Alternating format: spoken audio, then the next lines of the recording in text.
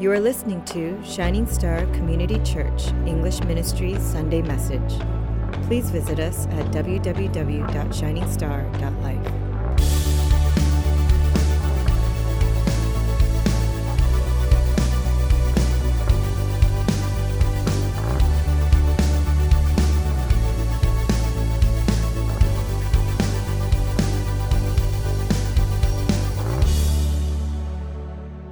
So we are a church that loves Jesus. That's it. There's really no other strings attached to it. There's no other, we have no other agenda. Everything is based on Christ. We want to know Him. We want to get to know Him. What about you? Right? Like Jesus is it. If we didn't have Jesus, if he never came, if He never did His work, His life, His ministry on earth, if He never died, if He never resurrected, then all this here, everything that we talk about will be completely just worthless. Everything, completely. And so whenever someone reads the Bible, whenever a person who claims to be a Christian but then says that it's not about Jesus, it's about something else. It's about God's plan. Well, what is God's plan? And they're kind of obscure and ambiguous about it. The moment that you take Jesus out, that means you take the Word out.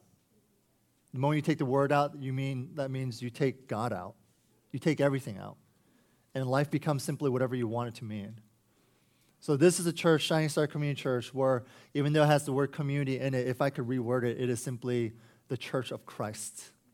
That's it. We want to be men and women, brothers and sisters who are co-heirs with Christ, who are children of God in Christ, who want to glorify Christ in all things. And so this is what we're talking about, which is why for the past 1 year now, actually, the first sermon of Genesis was the third week of November of 2016. And so that's around now, actually. So it's been 1 year. And if you recall, every single sermon, every single chapter has always been about Jesus. And so my hope and my goal, and really this is God's aim as we go over and as we go through the exposition of every scripture, every passage, is simply that you come away from the Bible, from the passage, not knowing how to be better or do better, but realizing that Christ is better. And that you come home and that the first thing you think about when you hear this message or when you repeat it in your mind or when you re-listen to it on the audio on our website or anything like that, or when you discuss it with your friends during life group, is simply, I want to know more of Jesus. How can I love Him more? And how can I understand that how loved I am by Him? That's our goal. So turn to your neighbor and say, it's all about Jesus. You guys believe that? That makes me happy. That takes the pressure off my back. It does, right? Now, I want to start into it. When you have one child, whatever you give them, they typically get it all, right? So you want ice cream? It's all yours. There's no sharing, right? When you if you ask if they want a coloring book, you say, have at it. They get to do whatever they want. But when kid number 2 comes along, it changes. It's changed for us. It's now no longer, hey, Ada, have at it. It's now, hey, can you give him a little bit of your candy? Can you now share a little bit of your ice cream? Hey, Ada, I know that these are your markers and we got them for you, but can you share a little bit with your brother? And so I think my daughter, and I think for most children who have siblings, they tend to grow up with a sense of equality, meaning this, that now as siblings, they say it's a little bit for me and a little bit for you, a little bit for me and a little bit for you. Well, here's the thing. God, He doesn't play by our rules. He doesn't. God gives to everyone He wants to, and He withholds as He pleases. Okay? And that's what our text today is talking about. So we have this guy named Jacob, and he's the patriarch, and now he's on his deathbed. And so for the past few weeks, what we've been doing is that we've been hearing him parcel out these blessings to his sons, and now finally, his son, his favorite son, comes along. And I know that sounds really messed up, his favorite son. It's okay, it's kind of like my family, I'm the favorite son, right? But without question, Joseph, he doesn't just get the equal amount of blessings that the other brothers got. No, he gets the big part. In fact, he gets not only just half of it, he gets the bigger half of it. And so today's text is really simply about the blessing on Joseph's life. Can you say blessing on Joseph? Now we can get right into it. And so our first point, it's not really a first point, but really the theme of this entire section is this. And I'm going to talk about a few points under that theme. So the theme is this, that we inherit all of God's blessings all because of Jesus. We inherit everything, all the blessings from God because of Jesus. And so before we get to those points of what that means, I want to kind of dig into this theme a little bit, okay? Now, there's nothing equal about Jacob's blessings on his sons. There's nothing equal. Almost half of what Jacob says on his deathbed is summed up in the blessings that he's given to his two sons, Judah and Joseph. And all the other sons, they received kind of a verse from daddy. Like maybe two verses. Some of them just get like 2 lines. Like just imagine that. Think of like God forbid my father is on his deathbed, and then like he comes and I come to him and he's like, David, I want to bless this. I want to give you the home. I want to give you this and all this stuff. And after that, Danny comes in, my brother, and then my dad says, YOLO. Like he just finishes up with that. It's like, good luck. You know? So it seems kind of really unbalanced, but that's what's happening here. The other sons, they just get a scrap, if you want to call it that. So here in this section, Jacob gets his favorite son, Joseph, and he pulls out all the stops. Because even though Joseph is not son number 3 or 4 or 5 or 6, he is son number 11. Son number 11. Jacob, despite that number, still gives Joseph the blessings of the firstborn. That's really shocking. Shocking. That son number 11 would get the blessing of son number 1. It says that in 1 Chronicles 5 where it explains Reuben was the firstborn, but he defiled his dad's bed. His rights as firstborn were given to the sons of Joseph. And then it continues on saying, and though Judah was the strongest of his brothers and rulers came from him, the rights of the firstborn, yet the rights of the firstborn belong to Joseph. And so through his last dying words, you see Jacob, the patriarch, the dad, he lavished his blessings on Joseph. But there's something here that really does not make any sense if you look at the history of Israel. So give me a moment here as I explain. Joseph's sons, especially Ephraim, knew of God's blessings. That's good. And so for the first few centuries after Exodus until the time of David, Ephraim was the predominant tribe. In fact, 5 out of the 15 judges came from the tribe of Ephraim, including the greatest, who was Samuel. And Samuel led the people up until the anointing of King David. But what's interesting is this, is that when the nation divided under the rule of who? King Solomon, right? The tribe of Ephraim was the dominant tribe in the northern kingdom. Now, here's the thing. Pastor James talked about the northern and southern kingdom, if you recall, last week, right? And he says something about this, that the northern kingdom can be described as what? It was notorious for a total lack of godly leaders. Total lack. In fact, there wasn't even one single righteous king. So here's the question. If Joseph was so blessed, and if his sons were so blessed, then whatever happened to those blessings that continued on, or should have, at least in our minds, have continued on? Where are they now? Did anyone actually inherit those blessings? Because it seems like his tribe and his children's children that led the northern kingdom were completely devoid of any godliness. So listen up. Now I want to give you an encouragement here. Whether you're coming from a broken, non-believing household, or you have relatives or even immediate families who aren't Christians, and I think many, many of us do, you know this. It is by God's grace, if you are a Christian, that you are saved in the midst of all that. Mom and dad want nothing to do with God. Uncle, auntie want nothing to do with God. Brother and sister, they laugh at you for believing in God, and yet you are saved. Here's the thing. You have to understand that you, yourself, in that family situation will never be the blessing. The blessing is the fact that you know Christ. Christ is the blesser. And here's my encouragement to you all. In the midst of all that, they don't need, the family, your parents, your siblings, they don't need more of you. They need more of Christ. They need more of Christ. And I say that with caution because it's not that I don't want you to live in the Spirit.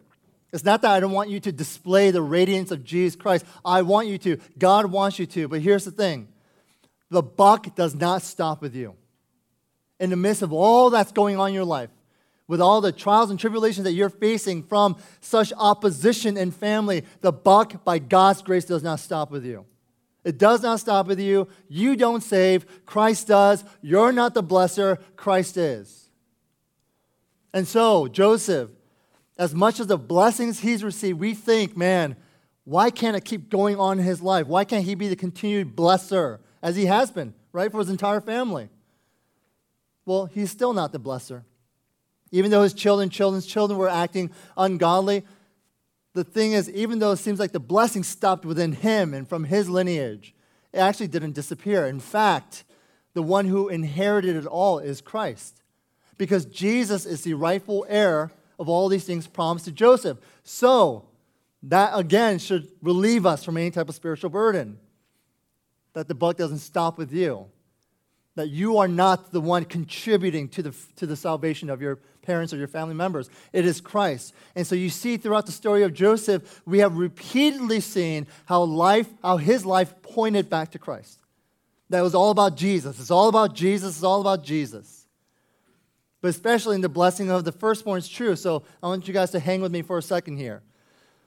Though Jesus was born a descendant of Judah, and so he thus inherited the throne of God, the New Testament repeatedly declares Jesus to be the true and the ultimate firstborn Son of God. Firstborn. That's the title given to Jesus. It says in Colossians 1, he is the firstborn over all creation. And again it says, he is the beginning and the firstborn from among the dead, so that in everything he might have the supremacy. So no, the blessing on the firstborn, which was promised to Joseph, had not been forgotten. Had not been forgotten. And so maybe right now, here's a little encouragement for us. You think, I spiritually slipped up.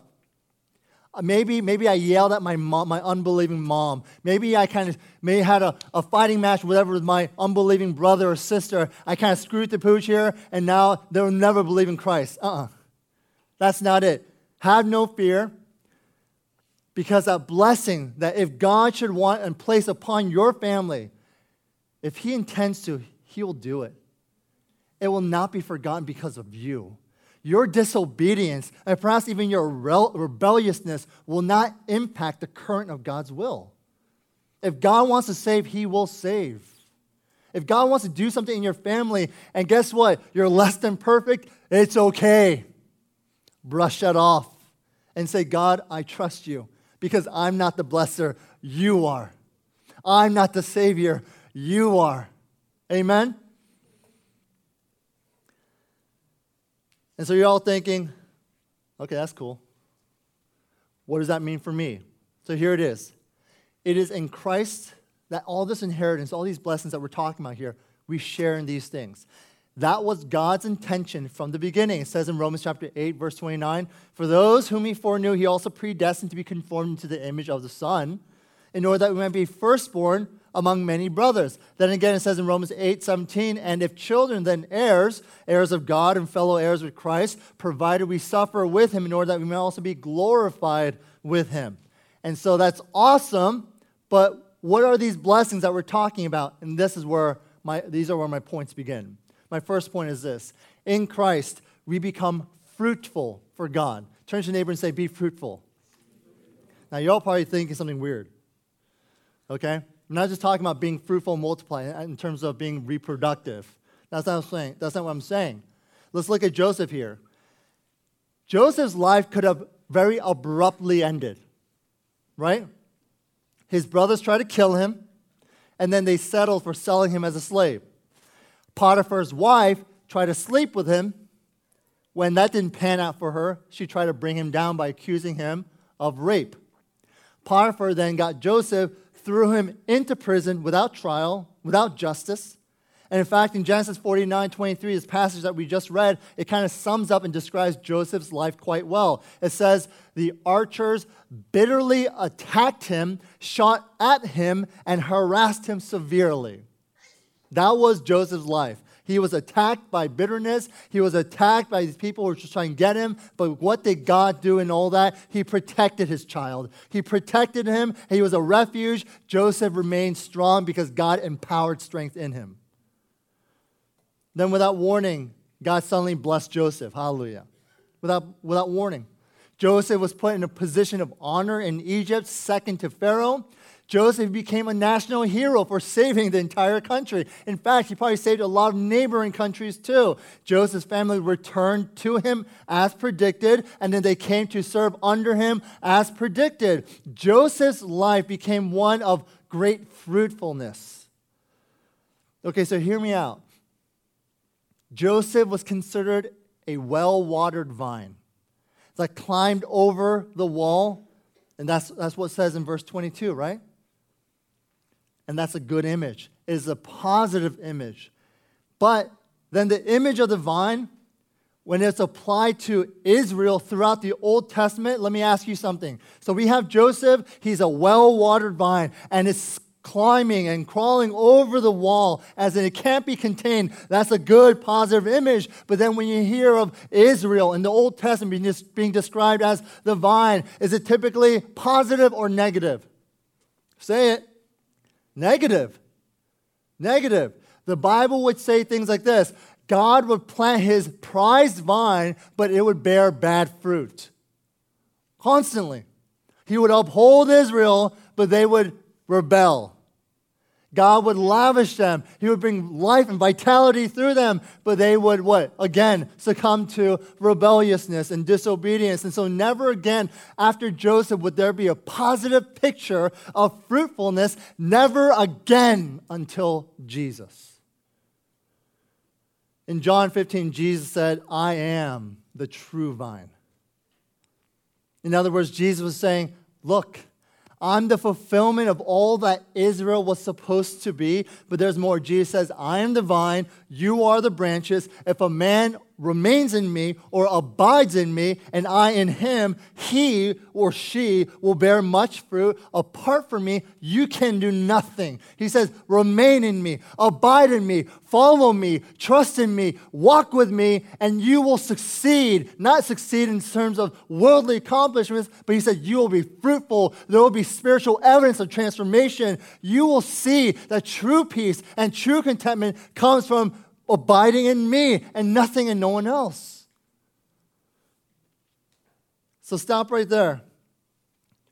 We all want to be fruitful in our lives, I think.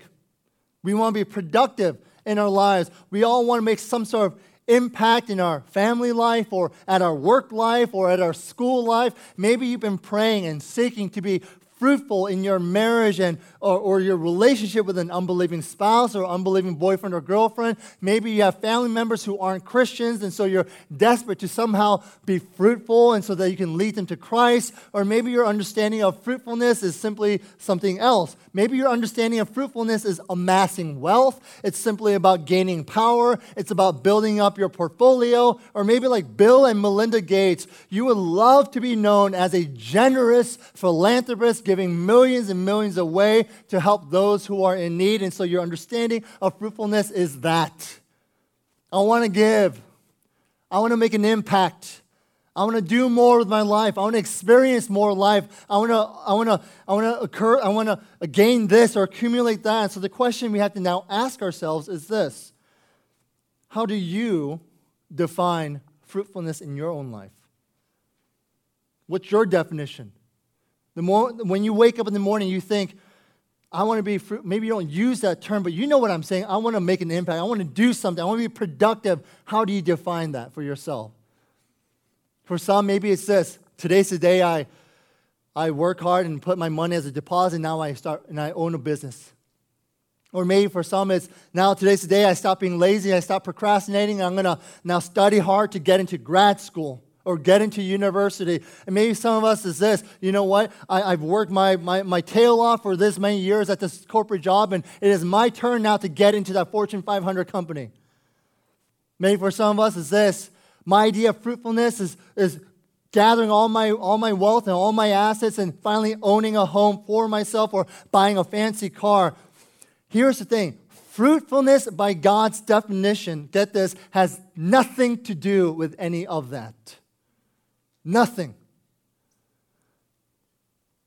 So whether your capacity is small or big, whether you are considered a leader or a follower, whether you're rich or you have no money, whether you are highly intellectual or that maybe you barely graduated high school, or whether you are physically strong and healthy, or maybe you're feeling weak because you're sick, or whether your station in life is great or small, get this, a fruitful life will only be found in our connection to the vine, who is Christ himself. Did you get that? Jesus says this, abide in me. Remain in me. For without me, you can do nothing. Fruitfulness begins in the heart, where your words and actions will get this, ultimately not promote you, but glorify God. That's when you know you're being fruitful. And when you are transforming more each and every day into the likeness of Christ. This is how you know you're fruitful. That you not only have a desire to be transformed, but get this, there is evidence in your life of transformation, of you looking more like the image of Christ. So a good way to engage if you are being fruitful, is to talk to someone who knows you and say, critique me. Tell me, how am I doing? How am I really doing? So that's why regardless of whether you have a fat bank account or a bunch of degrees to your name, if people see Christ in you, you are fruitful, for you are abiding in Christ. If your life is characterized by the work of Christ and his love for others, you are abiding in Christ. If you are proclaiming the truth of the gospel and you are proclaiming it to yourself as well, so that others might know him, so that you might know him more, you are abiding in Christ. That's what being fruitful is. But not only do we become fruitful in Christ, my second point is that in Christ, God, he gives us himself. God, he gives us himself. So in modern Christianity, the way that people try to sell the gospel to non-believers is by saying things like this. Maybe you said it. Hey, come to Jesus, and your problems will all be solved. Have you said that? Have you heard that? Come to Jesus, and he will protect your business. I've heard that. Come to Jesus, and you will know nothing but peace and happiness. And so we imagine when we come to know Jesus that we'll just kind of flutter around for the rest of our 60, 70, 80 years here in this life. And that we'll be immune to any type of wickedness or destruction. So here's a couple things wrong with those statements. Firstly, it's just false. Jesus does not take away your problems. In fact, trusting in him might actually create more problems. Can I hear an amen to that? Secondly, what's wrong with those statements is this, and hear me out. Those statements do not promise me enough. Does that make sense? Those statements do not promise me enough. You'll have blessings. You'll have riches. You'll be lavish with good health. That's not enough. No. Your business will flourish. You'll grow. You'll have exponential income. All this stuff. It's not enough. No, you'll have a happy marriage. Everything will be swimming. That's not enough. No, you'll finally be able to have kids, or your children will grow to become respectable, amazing people. That's not enough. I don't want to waste my time with things that will pass away. I don't want to waste my time pursuing things that won't matter. I don't want to win battles if it means that I lose the war.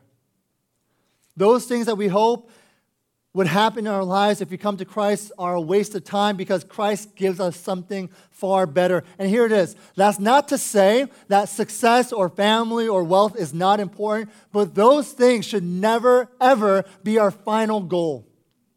They should never be our sole ambition in life because those things, as good as they might be, they are not our life's purpose. They're just not. We need to say, I'd rather have Jesus because not only is he better, he is the best. He is the best. He gives us eternal life. He gives us his eternal word. He gives us himself, the author and perfecter of our faith. In Christ, God gives us himself. This was the heart of the covenant from the beginning. God said this, I will be your God and you will be my people. And that's really what Jacob held before Joseph as the heart of all his covenant blessings. He says, son, God, it's God who accounts for all your success. And yes, son, it's God who protects you. And yes, God, it's the Lord who blesses you. But yes, Joseph, my son, more than anything else, God himself is your portion. More than anything else, more than God giving you the riches, more than God lavishing you with those opportunities, get this, son, the greatest blessing that I can say upon you is this, you get God. You get God. And it is far better than anything else you could ever want. You can become number one in Egypt and take over the throne, but guess what, son, even better than that is you get God. He is your portion. And folks, right now, God is telling you, you know what? Stop striving for worldly fruitfulness. He says, you can get me. In Christ, you can have me.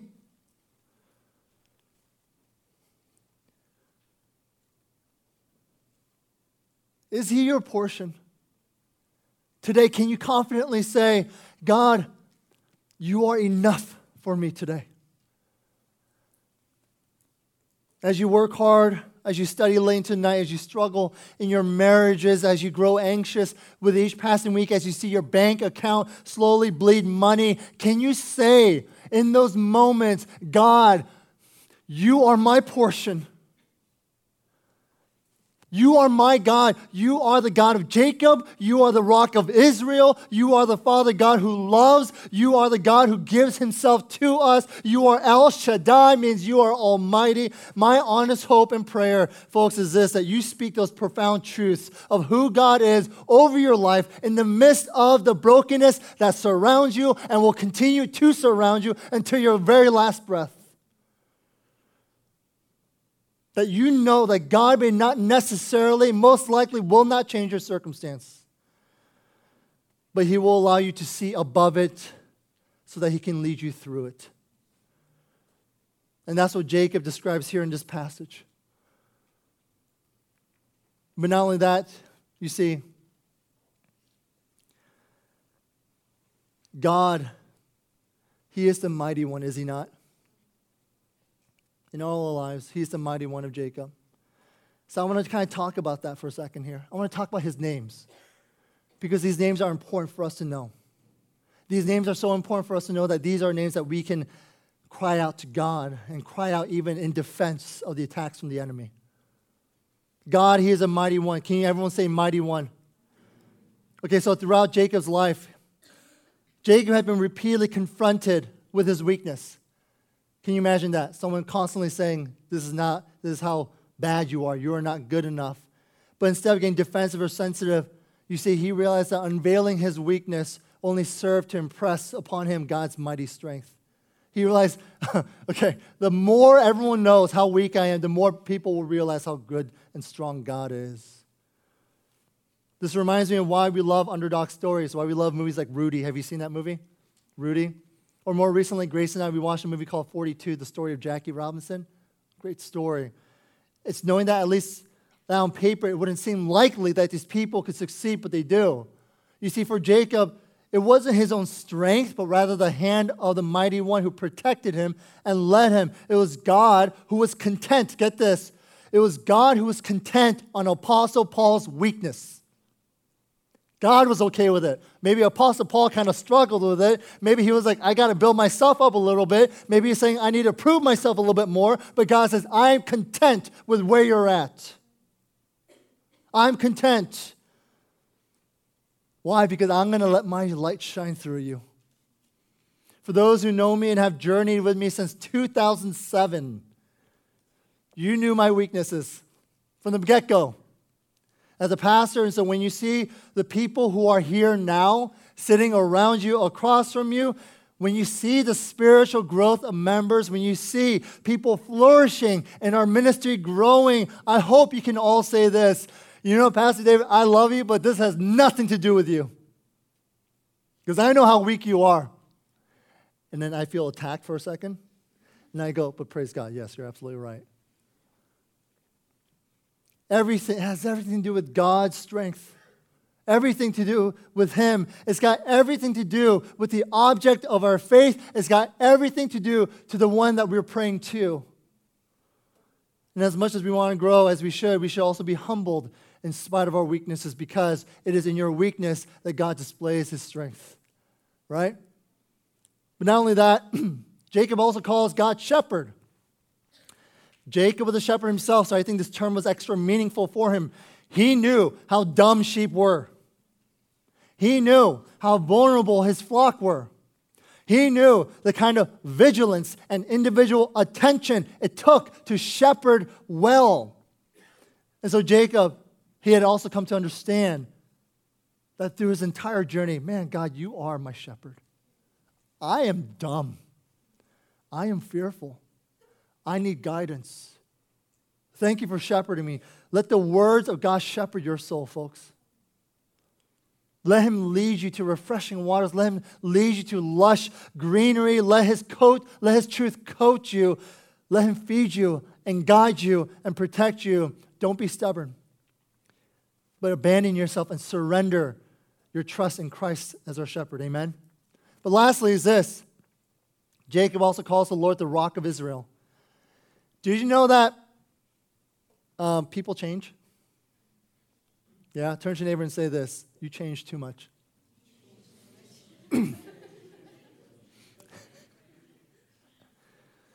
There's a saying. Women hope men would change, but they don't. Men hope that women wouldn't change, but they do. Now, that's not to say that only women change. Of course, we all do, hopefully for the better. But the reality is this. We live in a life where words are no longer as strong as oak, where commitments can be broken, where truth is relative, and where the only constant thing in life is the knowledge that there is no constant thing in life but God. God, He's firm and He is constant. Your world may be changing. My world is changing. Your world is changing too. But God, He's not governed by this world. He does not change. He is our rock. Can you say hallelujah to that? He is our rock, and I want to tell you how He is our rock. He is our everlasting rock. You know what that is? That's when Isaiah cried out when he prophesied that the Messiah would come and establish His kingdom. Permanentize yourself here. Make it permanent here, God. He is a living rock that Peter describes when the fact that we're all building spiritual homes and where Christ must be the cornerstone. He is the rock of refuge where the psalmist cries out that being with God is actually the safest place to be, under His wings. He is the rock of salvation, which is where He is described as this massive, impenetrable mountain where upon the cliff we find strength. Upon that cliff we find what? Security, and we find reliability. He is the rock of my strength, where the psalmist describes God as the source for all endurance, to keep going, that He is the source for all strength when it seems like you can't go and you can't push any longer. It is in those times that we will see God not only carry you, but He will empower you to go through it, and He will protect us too. You see, Jacob, at this point, he just could not hide his pride and his love for his favorite son Joseph, and so he constantly just lavished these blessings upon the firstborn, of the blessings of the firstborn on his son. And Joseph, he got way more than simply the bigger half of the pie, but the reality is this. Jacob was speaking of bigger things, of bigger and greater things that he ever dreamt of. Yes, Joseph and his descendants would receive blessing, but ultimately, these words of blessing prophetically said this: it is all about Jesus, Joseph. You have no idea, and quite frankly, I really have no idea either. But someone greater, bigger, eternal is coming. And it's more than simply your blessings. It's more than simply your inheritance. You see, it's about Christ. It's about this one that we call the Messiah. The aim of this message from God's word is simply this, folks. Listen to me, and this is how I end. Lay down everything else. Everything else. All expectations you think people might have for you, all expectations you created for yourself, and ask yourself this one question: are you in Christ today? Are you in Christ? Are you in a relationship with Him? Are you fellowshipping with Him daily? Are you abiding in the vine? Are you living as His people? Because all that begins with this: do you know Christ? The blessings you seek and the rewards you're after does not constitute fruitfulness. The wellness of your life does not necessarily indicate whether or not you have whether or not you have God as your portion. God in His grace has included His covenant people in His inheritance for those who trust in Him. God says, you can have me. Folks, it's not about saying a prayer. It's about living in His word and living out His word. Trust in Jesus and surrender your life to Him today. And God says, you will be blessed. That's it. Let's pray.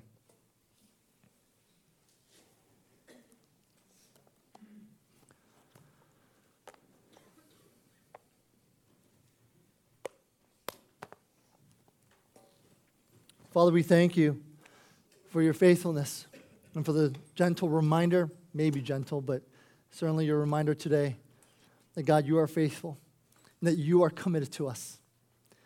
That if we give our lives over to Christ, surrender ourselves to Him, Father, the inheritance, and I'm not just talking about health, wealth, and prosperity. That stuff, Lord, we want more than that. That is not enough for us. I want more than simply a comfortable, easy life. I want more than simply an opportunity to make myself famous. Lord, I want you, God. We want you. So we thank you for that reminder. Lead us now as we pray and kind of reflect and meditate on what you've just heard. Stew on it, what you've heard. God is speaking to you. He's speaking. Open your heart. Open your mind. Let the presence of God dwell on your mind and heart today. What is He saying? And how will you respond? Ask yourself, are you abiding in Him? It's not, are you visiting Him? Are you remaining in Him? Walk with Him. And you will see the splendor of His blessings. You want to make an impact in this world? Then follow the one who has and will. It's Jesus who will do it, not you. And maybe, just maybe, God might use us.